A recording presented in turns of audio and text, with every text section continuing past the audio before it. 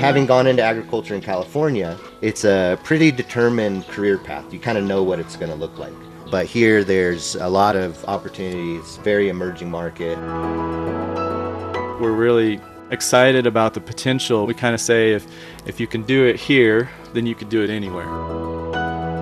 Maybe the advice would be to other expats, get out of the big cities, get out to the rural areas, do something creative. There's a lot more of China than just those big first-tier cities. We're not doing this for nothing. And at the very least, people are having a chance to eat food that can help their bodies stay healthy. That's a return on investment. The Chat Lounge. Chat Lounge. Chat Lounge. The Chat Lounge unpacks views and opinions on hot issues in a more casual way.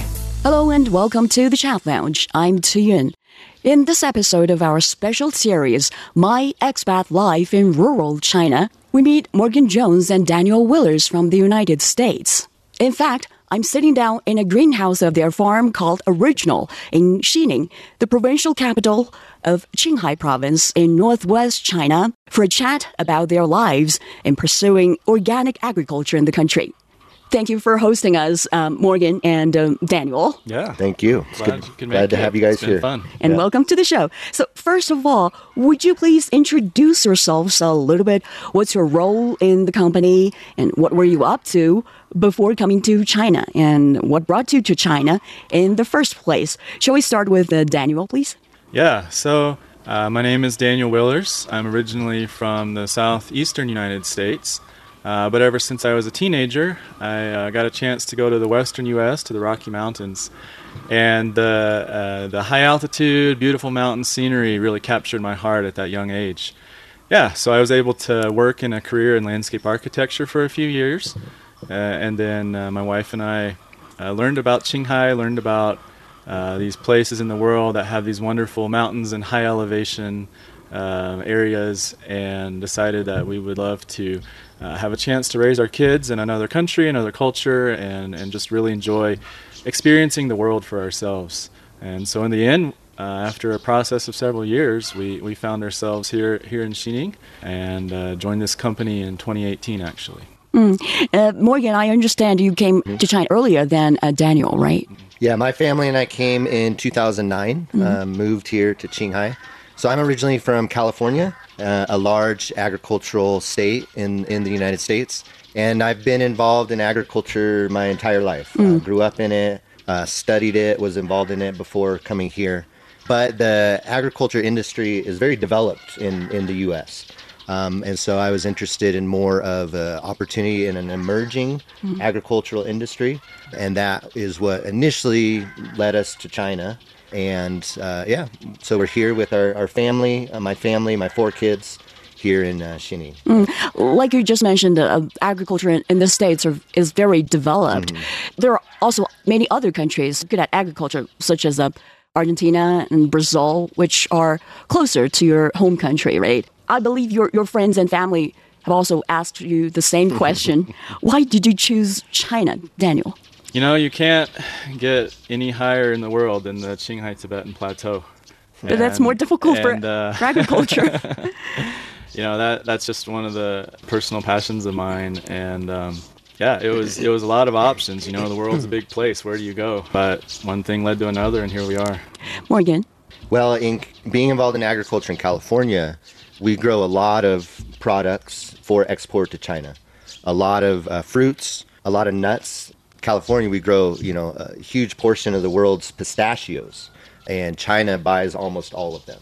So we always saw China as an important market for agriculture in California, but it's not so easy to grow fresh produce and ship to China. So seeing an opportunity to be involved in fruit and vegetable production in China was interesting. Something different than, having gone into agriculture in California. It's a pretty determined career path. You kind of know what it's going to look like. But here, there's a lot of opportunities, very emerging market. And I think having the opportunity to raise my kids overseas, giving them the opportunity to learn Chinese, to speak it fluently, is just a great opportunity to really enlarge their worldview. So why not China? Yeah. As you said, yes, China is a big country of agriculture, and there are many large agricultural provinces in China. But why did you choose Qinghai, where the agriculture or cultivation industry is less developed? Why don't you choose some place closer to the first-tier cities like Beijing, Shanghai, with stronger consumption power? Or haven't you considered this will bring more uncertainty to your product sales? Maybe Morgan? It's a good question. One we think about often, one we get asked often. Yeah.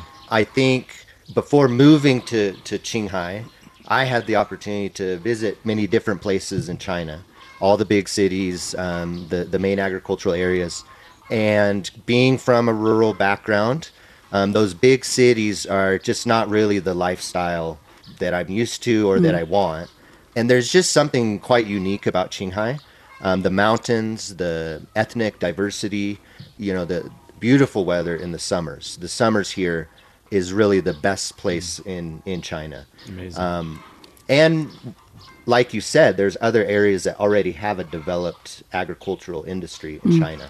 But seeing the opportunity here that nobody's doing much with fruit and vegetable production here. So, yeah, we saw an opportunity. We liked the place. It's a nice place to live. So.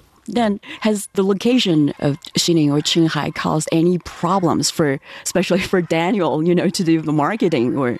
Yeah, I mean, for organic products, I would say that we're still a bit ahead of the market in Qinghai here. It's kind of something that we're developing as our farm is developing, kind of creating a market for our products. And so there are definitely, some challenges involved with that. But actually, interestingly enough, we just came out of the pandemic the past few years, and we found that as people were more concerned about their health, there became more and more interest in the local consumers about having this organic, fresh produce straight from farm to their table. It's kind of something we talk about. We want to increase our production, increase our customers, and keep it balanced as we slowly grow. Then Daniel, how did you manage to solve the problem? Solve the problem. It's never been solved? One of the things you learn quickly about agriculture, but really anything in life, is that there will always be challenges. And so it's not that we're trying to get rid of challenges, but how do you meet those challenges? And I think it really all starts with our production, which all starts with our soil. We'll talk about that in a bit maybe, but as the local customers become more health conscious, they're more interested in our product. As they get a chance to try our fruits and vegetables, they say, wow, this is so fresh, so tasty. It's way better than anything we can get in the market. And so it just kind of is a process that happens over time. Another thing about agriculture is in the States we talk sometimes about is seeing a microwave culture. We just want everything instantly. And in agriculture, that's great if you use chemical fertilizers and pesticides. It can be a lot faster. But when you're doing stuff organically, it can sometimes be a longer process. And so we're just aware of that. And so it's not something that we have to solve immediately. But as our farm grows, our customers grow, and we can kind of grow together. But I mean, your customers or clients, are they limited to Qinghai or Xining, to the city? Or do you have any clients far in the east or east coast or northern part of the country, like Beijing, Shanghai? Yeah, I mean, one of the things we really like about what we're doing is the opportunity to provide locally grown fresh produce to our customers. And so I would say the majority of our customers are here local in the city. But we do have a few around the country that one way or another they heard about us and they really love our product. And so we've shipped stuff to Shanghai, to Guangzhou, to Chengdu. We do have a few in Lanzhou, which is about 3 hours drive away or so. But really our focus is on our local market, and then if people outside of that are interested, we'll offer them our products as well. Right. And Morgan, what are your farm products and how much have you invested in this farm so far? We grow 30 to 40 different types of fresh produce. That's the main focus. Mainly vegetables, though we do grow Strawberries, we can grow those year round, and then we grow some fruit products in the summer. But yeah, vegetable production is the main one. We also sell some kind of specialty Qinghai products, local honey, as well as quinoa, which is a exciting crop that is starting to be produced here in Qinghai. So we sell those. And then we also have started a small kind of a takeout style restaurant. And with that, we're able to use some of our farm products that we can't sell fresh, but we can dry them, or we can, do some processing of them, and then sell some additional products that way. Anything to add? He's more the Your sales guy. investment, how much have you invested?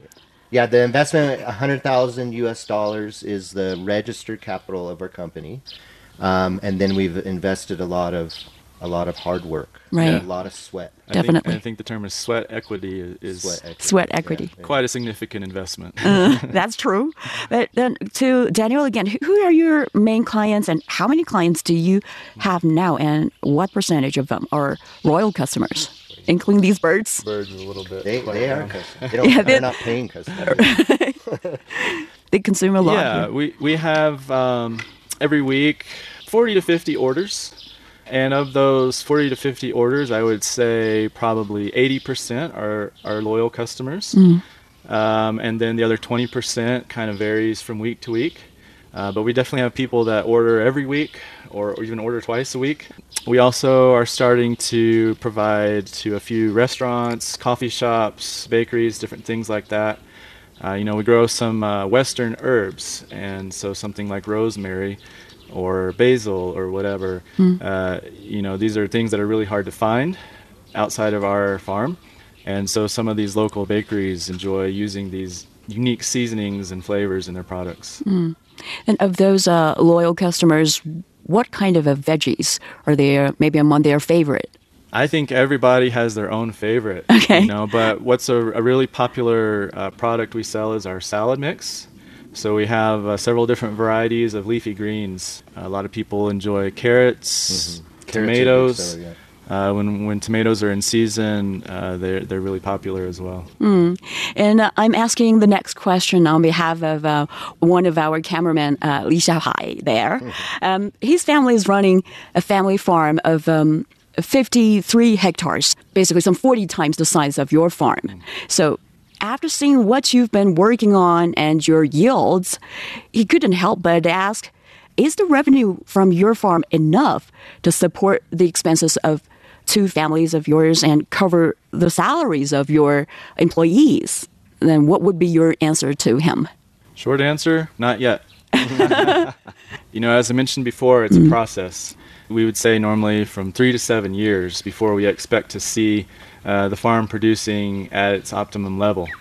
And so I would say because of the past 3 years and different factors, you could say we're maybe 2 to 3 years into that process, realistically. And so it's another one of those things that we knew getting into this. It's just going to take a bit more time. And so we're okay with that. And in the meantime, we have resources available to keep things going. And but yeah, the other thing, I think our farm is really designed, and maybe Morgan, you can speak to this a little more, but as a small farm model, that would be for 1 or 2 local families. Yeah, the size of this farm is really more ideal to support 2 or 3 families, employees. But there's a lot of other things our company does that requires more people. So, talking about creating a market here. So, it's almost like we have a whole marketing division, whereas that is unique to a farm. Typically, like in California, in the states where I'm from, a farm will grow the produce, and then there's a whole nother business that does the marketing, the packing, the shipping, all of that, where we're doing that all within our business. And then on the other side, we're almost like a whole research and development division as well, where we're researching new crops, new varieties that we think will work in this climate. So this farm here is kind of the model that we're developing to try and figure out all of that. What are the crops you grow? How do you do the marketing? How do you do the sales, the deliveries? So that then we can take that model and people can learn from it and then reproduce it in other places. So this small farm here is not enough to completely sustain this company. Yeah, there's also the technology, the equipment, designing of greenhouses, and then consulting services. So Right. we have a variety of sort of revenue streams that we're developing, because the goal of this location itself is more of a training and demonstration location that then can provide these sorts of services to people all over the world, really. Then you're saying you're using it as a demonstration to the local farmers?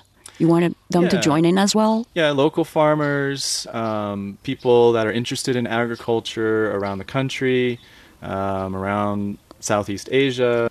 We're really excited about the potential. We kind of say if you can do it here, then you could do it anywhere, because there are some unique challenges here. Indeed. Then has the growth of your business come in line with your expectations so far, Morgan?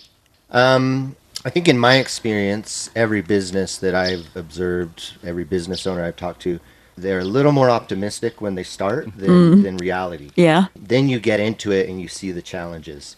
Understanding that agriculture is a long-term business, I think we were not surprised with how it's developed, though, the last 3 years for every business, has been very challenging. And so that really set us back, where, we are in this process of really improving the soil and developing a market. And this last 3 years really slowed down that process. But I don't think we're disappointed or really we're expecting it to be way different than what it is now. I think we both went into this knowing that this is not a fast process. Daniel, disappointment is not the same as dissatisfaction. Are you satisfied? As long as we continue to have progress, I'm satisfied, and I see that. Even in spite of the challenges of the past few years, every year I feel like things are getting better and improving. Our product's improving, our market's improving, and so if we can continue progress, then that's good. That's what we focus on. Why China instead of other countries? Why the village instead of the city? As China's rural revitalization continues, we talk to expats to find out their reasons for choosing to live in the country's villages for years or even decades. They also share their experiences and views on the development and reconstruction of the countryside over the years. Learn more about what's going on in China's vast rural areas through My Expat Life in Rural China, here on Chat Lounge. Welcome back. We continue our chat with Morgan Jones and Daniel Willers about their lives pursuing organic farming in China's plateau area. Then, Morgan, why did you choose organic farming? How does it differ from conventional farming? Yeah, that's a good question. My background is not organic farming. I grew up and was trained in more conventional farming where, you take a soil test, you see what nutrients are lacking in that soil, you develop a fertilizer plan to how to address that, you scout your crops to find out what insects, disease there are, you apply a chemical for that. So that's my background, not organic farming. When we first started, the goal was not organic farming, but the customers just kept saying it's organic. And so then we'd have to correct them. We're not organic, but it's safe, healthy. But they just kept saying that. Well, why would they believe it's organic? Because of you? Yeah, maybe because we're foreigners. Right. They figured, I don't really know. Yeah, we would say like safe, healthy produce. Right. Because we were using these inputs as little as possible, So in China, there's actually a category called green food. It's not organic, but it uses less chemicals. So we were probably more in that green food category, I would say, originally. Yeah, so maybe our marketing with safe, healthy, fresh, in the customer's mind, they say, oh, organic. So after a while, we just kind of looked at each other and decided maybe we should just do organic. And also another way to differentiate ourselves, our product, from everything on the local market. So we decided to do it, and then we had to really learn what that means, how to do it, because it really is a different approach where it really starts with the soil. So you really have to look at the biology in the soil rather than the chemistry. So it's approaching it from a different perspective. And then once we realized that, then we realized, oh, okay, compost production is very necessary. So we got into it doing organic before we had the compost production. And then we realized most people doing this style of agriculture around the world, they don't necessarily make their own compost. They'll buy it from a compost maker. But we started looking at, what was available locally and came to the conclusion that we were going to have to start the compost production ourselves. Yeah. So then that was a whole nother, learning process of how to do that, getting the equipment, learning the process. So as far as difference, the main difference would be the approaching fertilizer it from a biology perspective, building the soil biology, introducing and facilitating the microorganisms in the soil that then make the nutrients available to the plants. Whereas conventional farming is using chemical inputs to provide nutrients to the plants and then using chemicals to deal with problems that you find, whether they're disease or insects. Right. How do you deal with these insects then? Yeah, so, any kind of farming, your biggest questions are soil fertility, Yes. disease pressure, insect pressure. So those aren't different in organic farming. Same You might challenges. add weather to that too. Weather, Right. obviously. Give us a small example. How would you kill the insects? Yeah, so the insects would be, and I think from what I know about other organic farmers, that's the biggest challenge is the insects, because there's just not good solutions for it. There are some organic sprays you can use, but they are not as effective as chemical pesticides. So it really only works on contact. So if you're able to spray the insect, then it will work. But what we found was, anytime you spray something that's designed to kill insects, it kills the harmful insects, but it also kills the beneficial insects. And so it's not really a long-term solution to the problem. So we do, there's a plant-derived spray that we use to spray insects. We do use that if we have to, but our approach is more to create a balanced ecosystem. So we're not trying to get rid of all the insects because we want the beneficial ones. We want the beneficial ones to control the harmful ones. So we do things like we plant a lot of flowering things that attract beneficial insects and also create a habitat for them to live. Another thing we do is we use pheromone traps. So it puts out a scent that attracts the male species of the harmful insect. Okay. And then the idea is if we catch all the males, then they can't reproduce. So it's not a quick fix. It takes time for that. So those are, some of the strategies we use. Right. From what you've just described, it sounds very familiar to me. It feels like you're going back to, the traditional agricultural method that has been practiced in China for several thousand years before the country, started turning to chemical technologies in the 1980s for higher yields.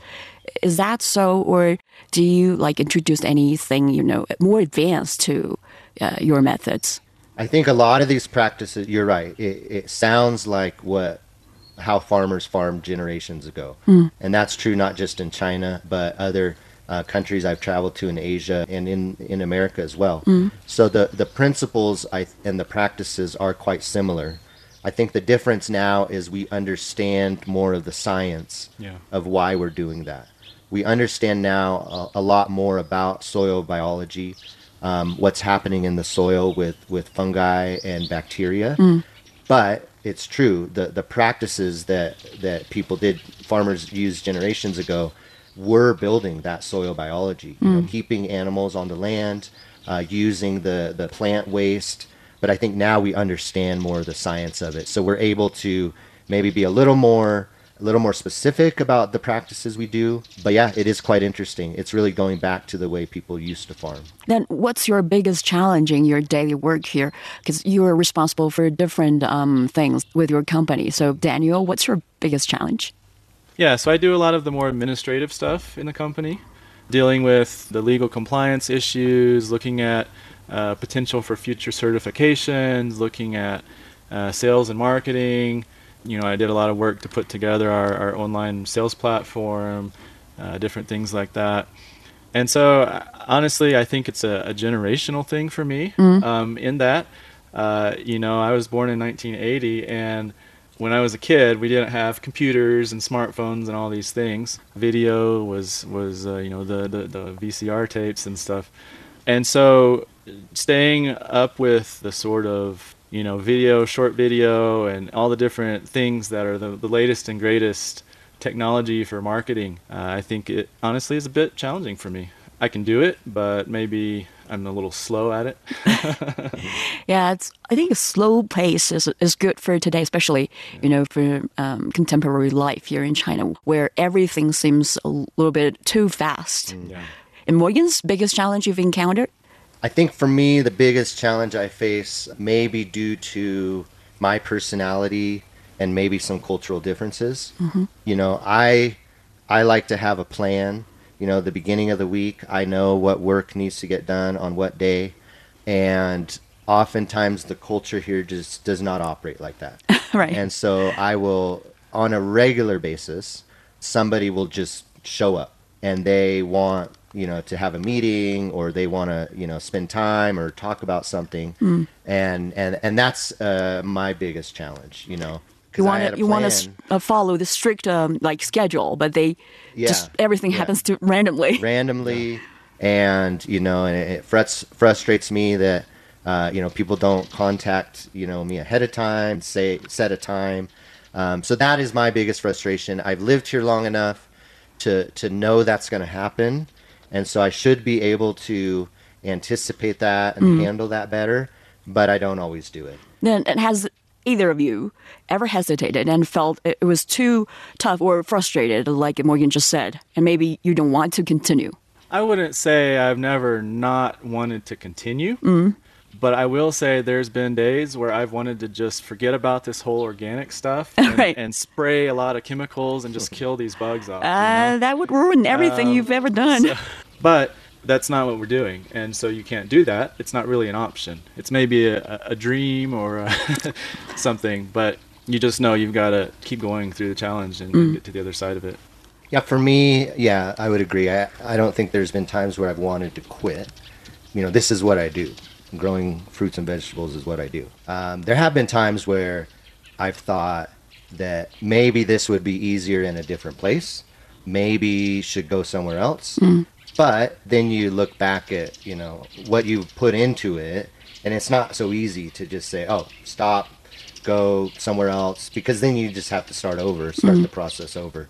So definitely been frustrations, but nothing that makes us think we want to just quit. And even this high altitude of Qinghai, it was about 2,200 kilometers above sea, right? It's not so conducive to crops. Even this one doesn't sway you any bit? I think we've learned to adapt a little more to the climate. It's really the winters that make things so challenging.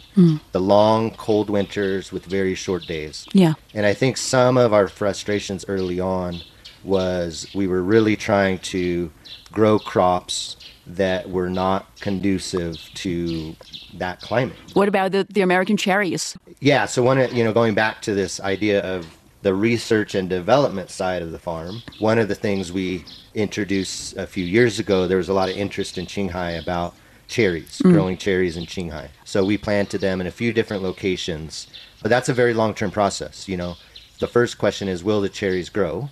So yeah, the trees grew, they grew and established well. But then you get to the point where you want them to start producing fruit. And so then you have the pollination challenges. And then that, took a couple of years. And that's challenging because you only have one chance a year. It's not like you just plant another crop and try again. So we spent then a couple of years trying to figure out the pollination part of it. And then after 5 years, we realized, okay, this climate here where we are is not conducive to cherry production. Now, fortunately, we planted them in another part of Qinghai, and we've realized that climate is conducive, and we get good cherry production there. But yeah, that's frustrating. That's frustrating to spend that many years to find out it doesn't work. But again, I think, we spent a lot of winters trying to figure out how to grow tomatoes over winter. and got quite frustrated, with the challenges of that.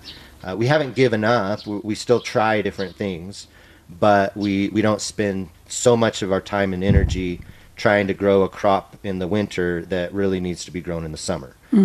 So we've adjusted our crop planning a bit to focus more on winter crops in the winter, which is what farmers should be doing everywhere. But with the greenhouses, it gives us a little more flexibility. So I think adjusting expectations has helped some with that, where we're still trying to figure these things out, but it doesn't become a major focus of what we're doing. That sounds very, philosophical. When things don't meet your expectation, just make some adjustment or lower expectation. Maybe that's what we need to do, adjust expectations. Right. Yeah. The Chat Lounge. The Chat Lounge unpacks views and opinions on hot issues in a more casual way.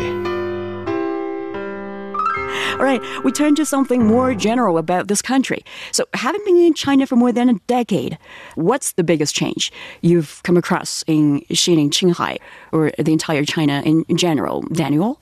Well, where my home is now used to be fields. So we've really seen the city develop quite rapidly. It's actually very impressive how fast things have changed and developed here.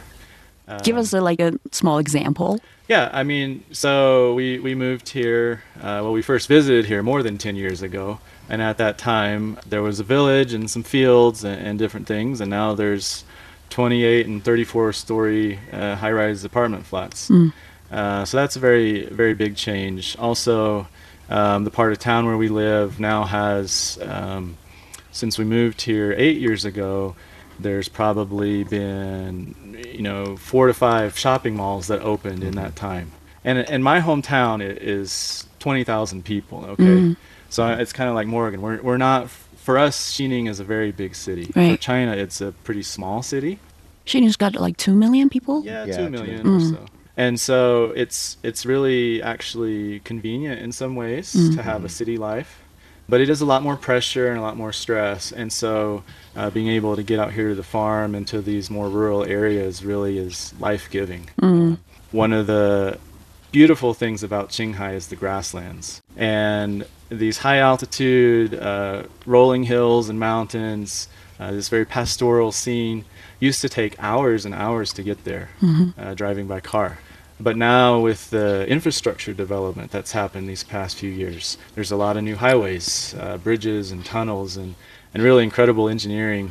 And now you can get there in less than half the time that it was in the old days. And so that's really been impressive to see. And Morgan's observation? I remember before we moved to China, my wife and I had to wean ourselves off of coffee because you just couldn't get coffee here. But now there's coffee shops on every corner, even in a city like Xining. So that's just an example of how quickly things have changed. And then also online, shopping makes things very convenient for us because it gives us access to products that, little comfort things. Cheese, is something that we could never get, in the early days of living here. But now we can very easily order these things on Taobao. And even I remember the first few years trying to find Christmas presents for our kids. Right. And just the challenge of that. But now with online shopping, there's so much convenience. Now, I will say, as foreigners, everything moving digitally and to an online presence creates more and more challenges as foreigners because we don't have a Shimpanjin. Right. And most things are set up and you have to have a Shimpanjin. Right. But so if you got this bank account, I think that'll do, right? Well, a lot of these apps and different platforms, when they develop them, they develop it for the local people, but not really thinking, foreigners might also need to use this. Right. So they're just not set up if you don't have a Shimpanjin. So anyway, something that creates some challenges. Right. Hopefully they can make some improvement there. Yeah. And what about rural development? You've been traveling to, or actually very close to rural areas, right? And Morgan, you said you're going to go camping somewhere in the wilderness. And what's your observation about that? Yeah, I think the development also. Daniel mentioned the infrastructure, but that's one thing as I've traveled around. I've traveled a lot in Asia, and seen China has done a very good job of developing infrastructure, roads, highways, bridges, rail lines. So that makes these rural areas much easier to get to, and therefore brings development to those areas. I mean, when we first started farming, we had some greenhouses in a much smaller village, and I remember going out there, and I think I mentioned this to the crew actually the other day during lunch. You couldn't get rice. You go to a restaurant, you want rice, didn't have it, only noodles.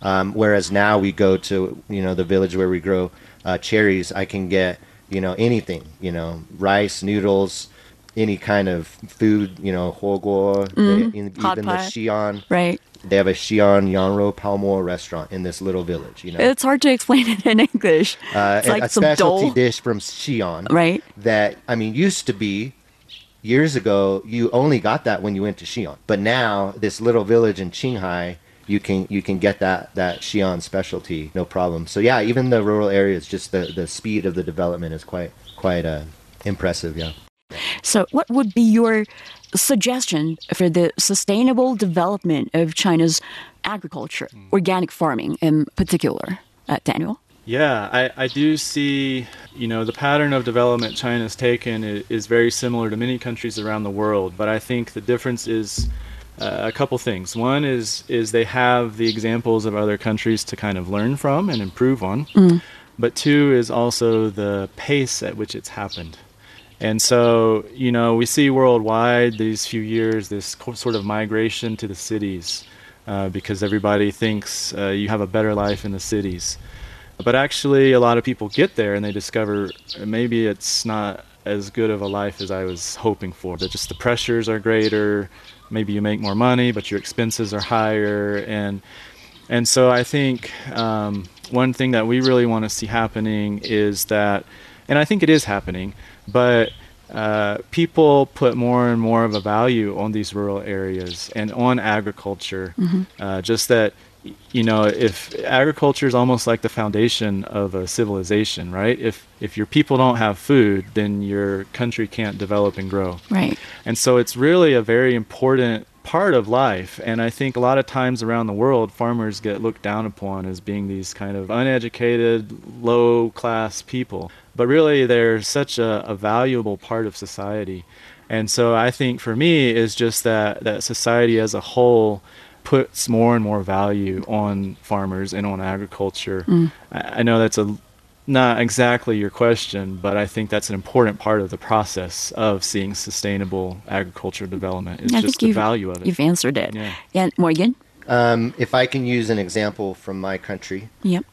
One thing that happened in the rural development, because America also, had this issue many years ago, a migration of people to urban centers, and then recognizing we need to do something to develop the rural areas.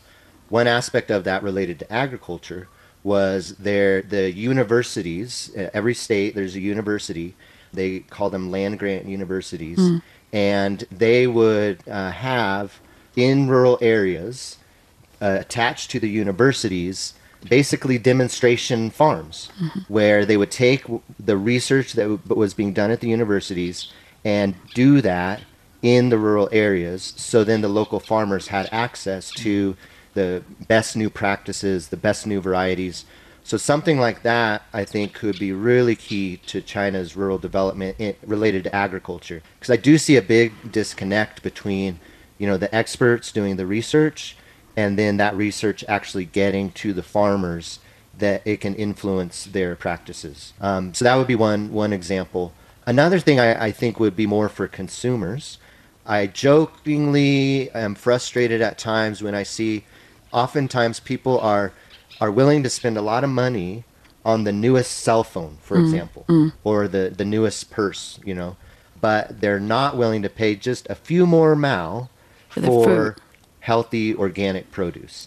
And so that, I think, is something for consumers. Take more interest in where your food comes from. Buy local food.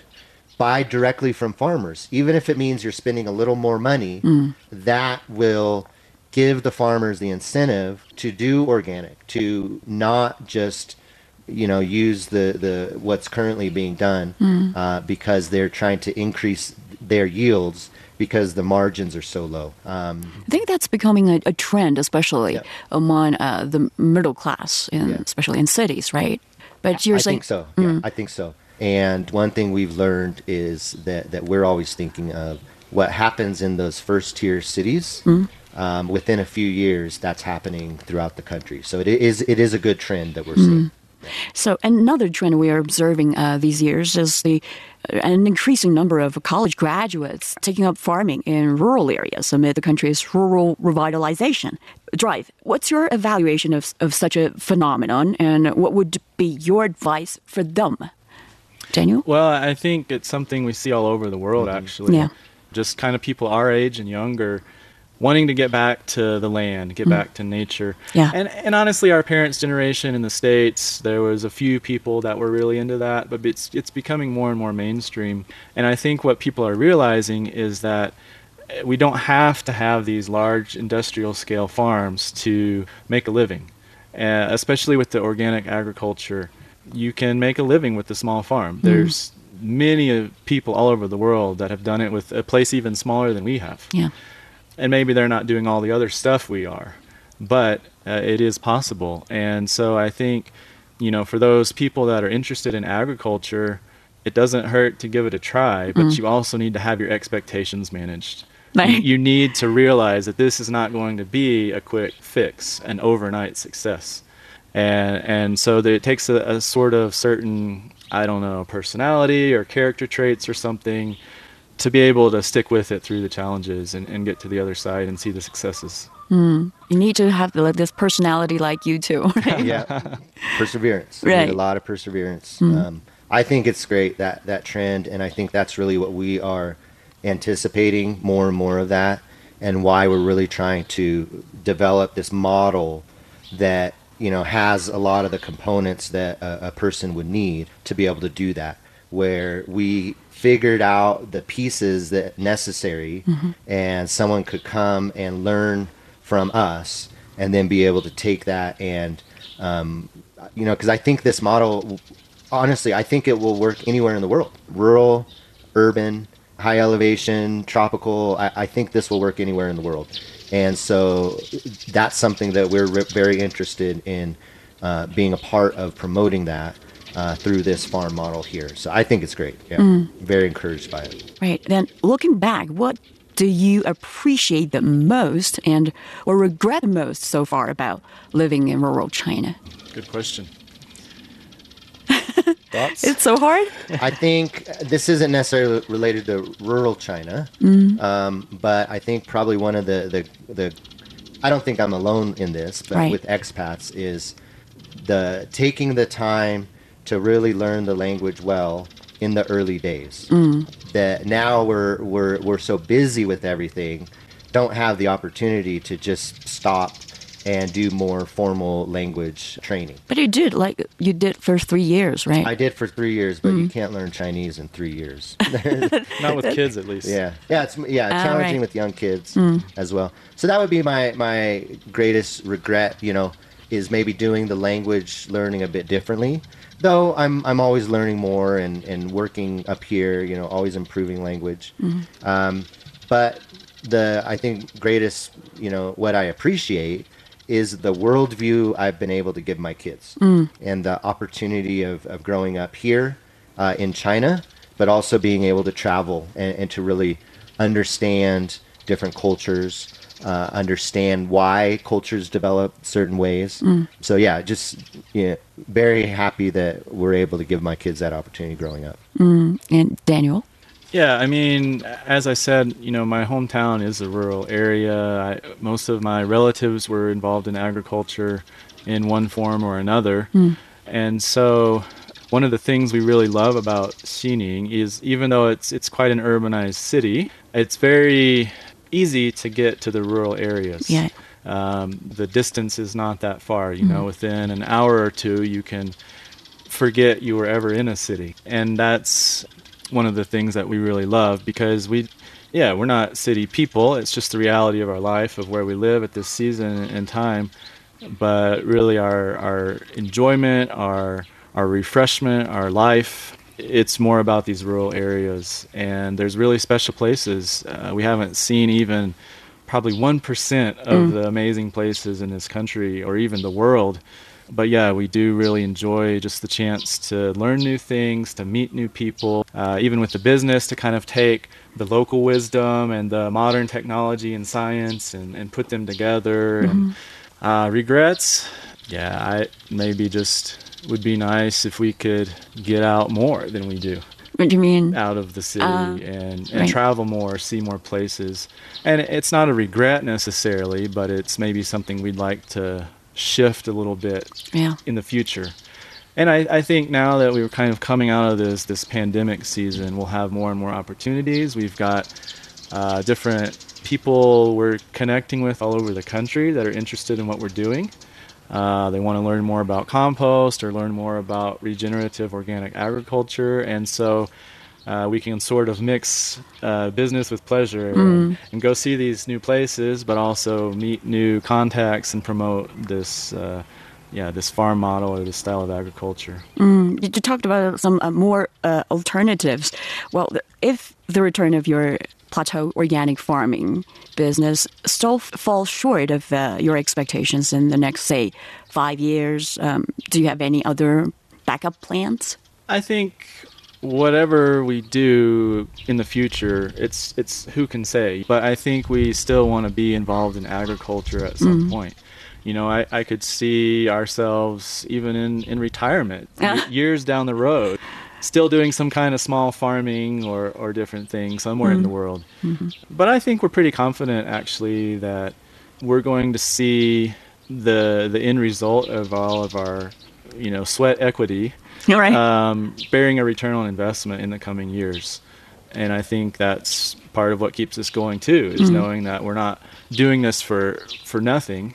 And at the very least, people are having a chance to eat food that can help their bodies stay healthy. And that's a return on investment right there. That's true. It's not all about the financial side of things. We want to talk about the planet, and we want to talk about people, and we want to talk about profit. Like, all these things are important. And we've already started to see, I think, those returns happening outside of the profit one. We just listen. There's birds around here that when we started a few years ago, there was not as much wildlife in this little area. And so we're already seeing the planet kind of making progress and being improved. And that's rewarding. Seeing our employees having kids and building a family, that's rewarding, is just being part of their process of life. And so, it's important to make a profit, but that will come. And in the meantime, we already see a lot of cool things happening. But in the States, actually, we've seen some, small farms, their living space has been increasingly squeezed, Some even go bankrupt, especially after the 3-year COVID pandemic. So, Morgan, are you worried about a similar scenario in China? It is true. Over the last several years, farms in America have consolidated more and more. I think what we're doing, this style of farming, those farms are growing all the time because it gives people a lot more access to agriculture without needing a huge amount of farmland. One thing we say in agriculture is a recession-proof industry. The reality is people will always need to eat. And here in China, fresh vegetables are such an important part of the diet. I don't really see demand for fresh produce going down over the next 5 years. So I think we're quite confident that it will continue to grow. And, just talking about, young people and being more interested in agriculture, I think we're in a good position over the next 5 years. But like Daniel said, we don't necessarily know what it'll look like, but we will be involved in some aspect of this style of farming for the rest of our lives. But what people can consume like daily is closely related to their income, right? Related to the country's economy. And many people initially had full confidence, like you just said, in China's economic recovery after the pandemic.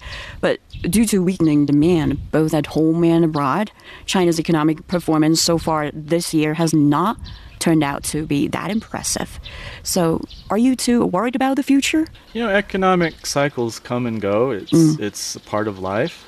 And so I think, we're in a good position of, being able to persevere through challenges. And economic challenges are just a challenge as much as insects and diseases are a challenge. And so it's just another type of challenge. And how are you going to get through it? Be creative, think outside the box, adapt to the market. One of the things, it's kind of funny, we get a lot of feedback sometimes about our price points. And a lot of people say your prices are too low.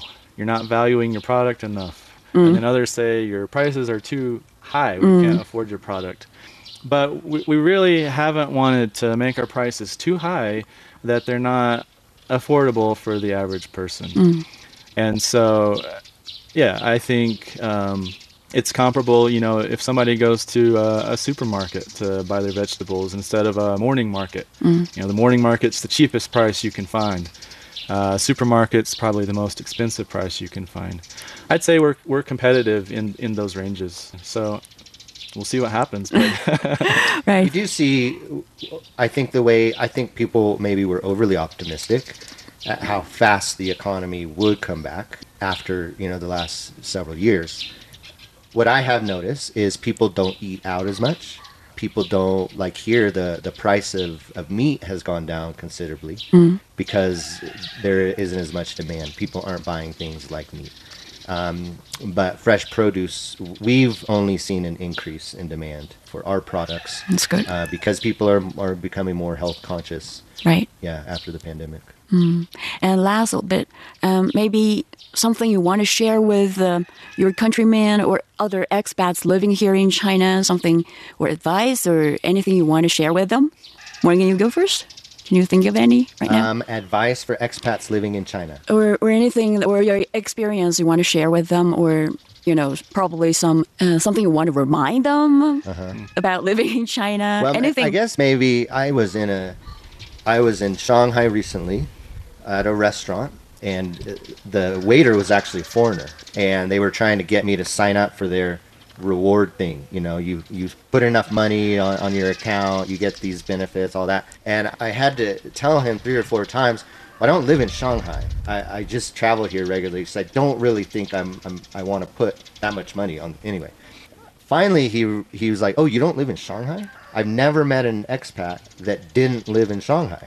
Now, he hadn't been there very long, but maybe the advice would be to other expats, get out of the big cities. There's a lot of China to experience. Get out to the rural areas, do something creative, find something, a need that isn't being met there, and try and meet it. There's a lot more of China than just those big first-tier cities. Good. Yeah. Daniel? Yeah, I think, I've been fortunate to travel around the world a bit, not to hundreds of countries or anything like that, but to several countries. And I just really enjoy learning about new people, new things, new cultures. Even here at the farm, we're always learning, So I think one thing that's important to remember is just to be willing to learn. And one of the things I have learned is that wherever you go in the world, people are still people. Maybe their country is this country, or their culture is that culture, or their language is that language. But at the end of the day, we're all just people. And we should enjoy learning about each other and experiencing each other's lives. I think that brings so much richness to life, is being willing to kind of look past our own little piece of the world and see what else is out there to discover and enjoy and to learn from. We don't want to just be like the foreigner saying, oh, I know all the best ways to do stuff, but we want to be learning from the local people too. And I think there's a lot of value in that. Great. Thank you very much for sharing your stories with our listeners. Actually, it's quite eye-opening for us over the past few days. Thanks a lot, Daniel and Morgan. Thank you. Thank you guys. Thank all of you guys appreciate for coming. You. Yeah. With that, we wrap up our chat. If you have any comments on the topic of the show, please feel free to message us. You can find us on all major podcast platforms or send us an email to radio@cgtn.com. I'm Tuyun. Thank you for being with us. We'll have more chat next week.